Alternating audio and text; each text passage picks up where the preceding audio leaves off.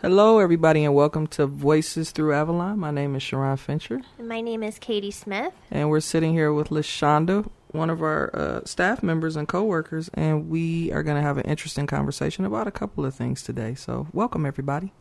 Hi, LaShonda. Do you want to tell us a little bit about your position here at Avalon? Sure. My name's LaShonda Miller. I'm a limited licensed counselor in the state of Michigan. Here at Avalon, I just received the new title of sexual assault coordinator, sexual assault advocacy and counseling coordinator. Nice. So I'll be kind of overseeing the counseling program here and our counselors. Awesome sauce. Awesome. That's good stuff. So congratulations on that. Thank you. Congratulations. What's different from what you were doing before to what you're doing now? A little bit more administrative task. I'll be supervising, so that's something new for me. So more of a leadership position in the organization. Okay. And you did mention that you were part of counseling now. So just, we had Amy on before, but since we've had these conversations, we've had some changes with staff in regards to their roles here. So since you have a more intricate role in the counseling department, and that's kind of made our counseling department develop a little bit more, why don't you tell me a little bit about our counseling department here so people can know? Sure. So most of us our titles are advocate, which kind of covers case management and counseling services. The difference between what we're trying to create in our counseling program now is to have master's level professionals providing the counseling services so that it could be more long-term, and we can incorporate different healing methods and different kind of counseling methodologies. So we're trying to expand how we provide services as far as therapy and counseling. And Awesome. do you want to speak on some of the goals, personal goals you have in your position of what you would like to see Avalon doing as far as counseling? Sure. I think I just like to see counselors being able to offer more long-term counseling, so not limiting the number of sessions to however many, 8 to 10, being able to offer that therapy long-term. And then different methods like EMDR, which is more of a tactile type therapy, or brain spotting. So, talking is not always the best healing method for everybody, but being able to incorporate those other methods, I think that will help us reach a larger audience and help us heal more people. I think separating case management versus counseling would be a great goal for us. I think the case management piece is increasing. There's a lot of people who have need, and they're coming to us for those needs. But it's a lot to handle a case full of people who have case management needs, housing, financial needs, and those things. And then on top of that, provide one-on-one therapy with them. So I think our program is growing and expanding, and those are the changes I would hope to see in the future. Awesome.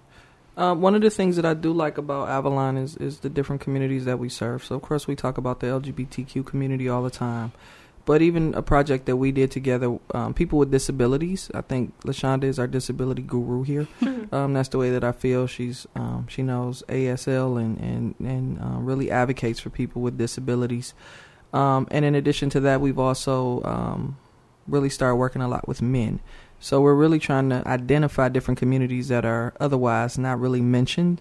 So because I think you're the disability guru, can you tell us a little bit about services that we have with disabilities and how the therapists, or, now we don't have to always say counselors because we're aiming toward the therapy, maybe potentially calling everybody therapists, the ways in which we engage the communities that are usually not talked about as much. Yeah, one thing I'm really huge on is accessibility, especially people who are differently abled. Just because a lot of times their stories get ignored, but they're a very vulnerable population.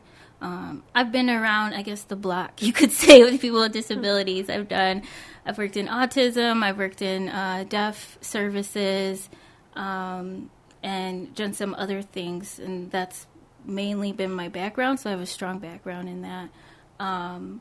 But I just have been with people through so many different things and seen how services have not been accessible. Having an interpreter and an exam is really important. Being able to provide a space where somebody can get to the space, like physically get to the space, is super important. Things like, I work with somebody who's visually impaired here, and just walking around the office can sometimes be difficult because there's objects in the way, and so you have to be more conscious as an individual to say, help them out I think as we continue to grow, we're going to see more people and be an excellent provider for people with disabilities. Awesome. I think that's so amazing, too, because I think oftentimes the general public, when they think about counseling and advocacy for survivors of sexual assault, they're just thinking about that. They're not thinking about all the other barriers or challenges that come with that. And I feel like creating a safe space for each specific person and their needs and where they're at in their life is so important. And that is a sign of true advocacy, because you're thinking about, like you said, like objects in the way or how they're getting around the office. You're not just thinking about, okay, I'm going to sit down with them and talk to them about their assault. You want them to feel safe and supported in all aspects of their life. Yeah. So I feel very comfortable and confident in your new role, and I'm excited for you. Congratulations. And I'm excited to see, even understanding how advocacy and counseling services need to kind of separate, just so that we can give everybody, everything that they need, and also allow staff to be good at what they're good at, and not burn out trying to do everything and spread everything up. And that just helps not only the staff, which a lot of organizations I don't think about how that affects the staff, just the clients, but we have to be healthy here in order to service the clients. So I think everything is in good hands. I've always talked to you about that. I think you're dope. So I'm excited to see. I'm excited to see what's going to come of that. It is Black History Month. Yeah. It is Black History Month, and it's a lot of things going on. So what does that look like for you, being an advocate and a Black woman and doing this work? Well, it's really important because I think here I can confidently say about 80 to 85% of my caseload is African American women. So it's a large part of the population that we serve here.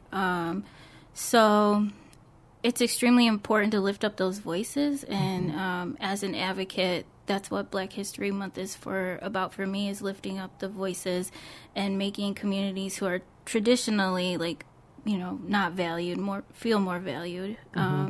So I kind of say I'm Black 365 days a year. Right, we get 1 month but to celebrate, but right. It doesn't change for me. It's constantly a thing and a pattern, a theme in my life, I guess. I feel that.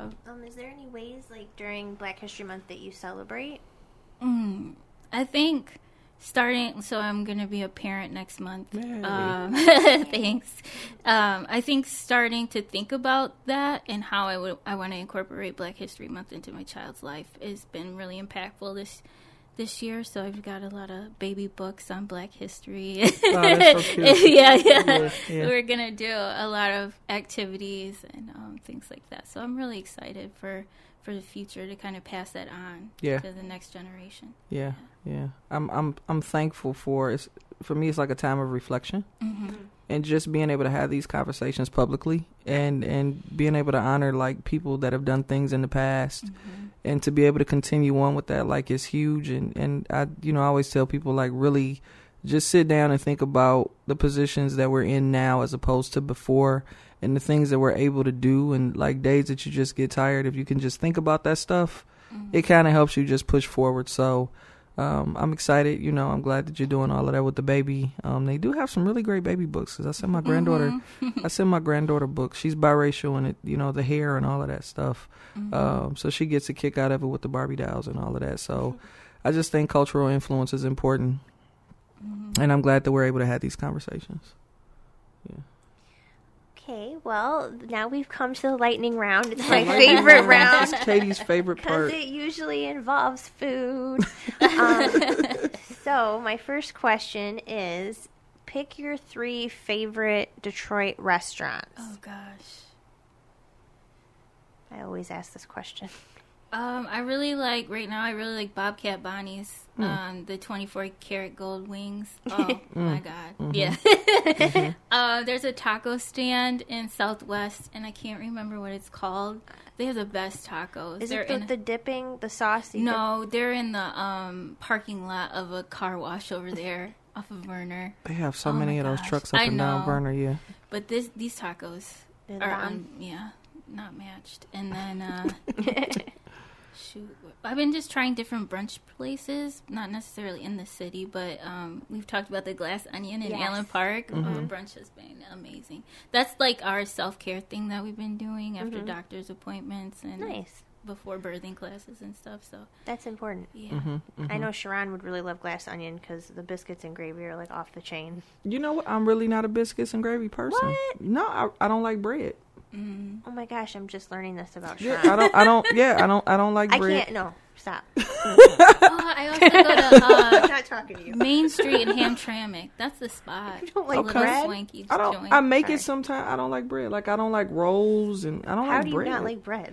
It's just too much. But sometimes I make like jalapeno cornbread or something. Like if I make a beans or something, you gotta have cornbread with it because But other than that, just no. Okay. But I'll try it. I'll try the place. All right, back to you, LaShonda. Katie is disappointed in me. Is there any quotes that inspire you or anything that has stuck with you through the years, quote-wise? There's a quote that I carry around in my phone. It said, if you woke up tomorrow with everything you thank God for today, what would you have? And that always makes me think, Say that again. If you woke up tomorrow with everything you thank God for today, what would you have? Oh. Yeah. See, that's that therapy stuff. She's going to leave us all wondering. Yeah. Any books that you have been reading recently that you're excited to share? Katie, I don't know. I download so many books and then I never read them. I'm so bad at that. Oh, Are you a downloading book person or a paper book person? Like I tried to download and then it's only a couple, like if I hear the voices and they're funny. But more so I need the paper, like I got to feel it. And then I read like 3 books at one time. Yeah. I like the paper ones, but I just don't have space.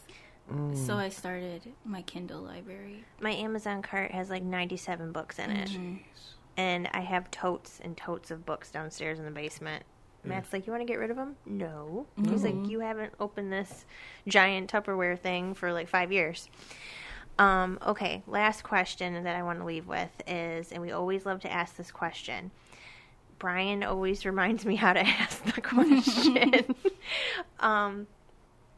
If at the end of the day, with everything that's going on, here at Avalon and the world and everything, what keeps you coming back to this work? That's a good question. The survivors, for sure. Watching people thrive is an amazing. I always call it a miracle. And so I kind of call myself like a magnet for miracles because I get to see like all these people reach potential and do great things. So, I think that's what keeps me coming back. Other than insanity. I always think of y'all as superheroes, seriously. Like when people say, like describe your coworkers, or I always say superheroes because like the loving, gentle kind, but like the kind that'll like tear up shit if it got real bad. You know what I'm saying? But just the fact that you can come in and see this like people don't know the things that we see and the things that you go through with, because you go through it with them, especially when you're the therapist and the counselor and you're seeing them regularly, but you're still able to come and function and enjoy life and figure it out because self-care is important. I think that's some superhero stuff. Yeah, and you have a lot of things personally to celebrate right now. Yeah, I'm very grateful, very excited. I can't wait to keep growing as an individual and as an agency. So. Awesome. Yeah. Well, everybody, thank you for joining us with Voices Through Avalon again. My name is Sharon Fincher. And I'm Katie Smith. And thank you, LaShonda, for coming on. And congratulations again. And everybody stay safe, and we'll talk to you soon.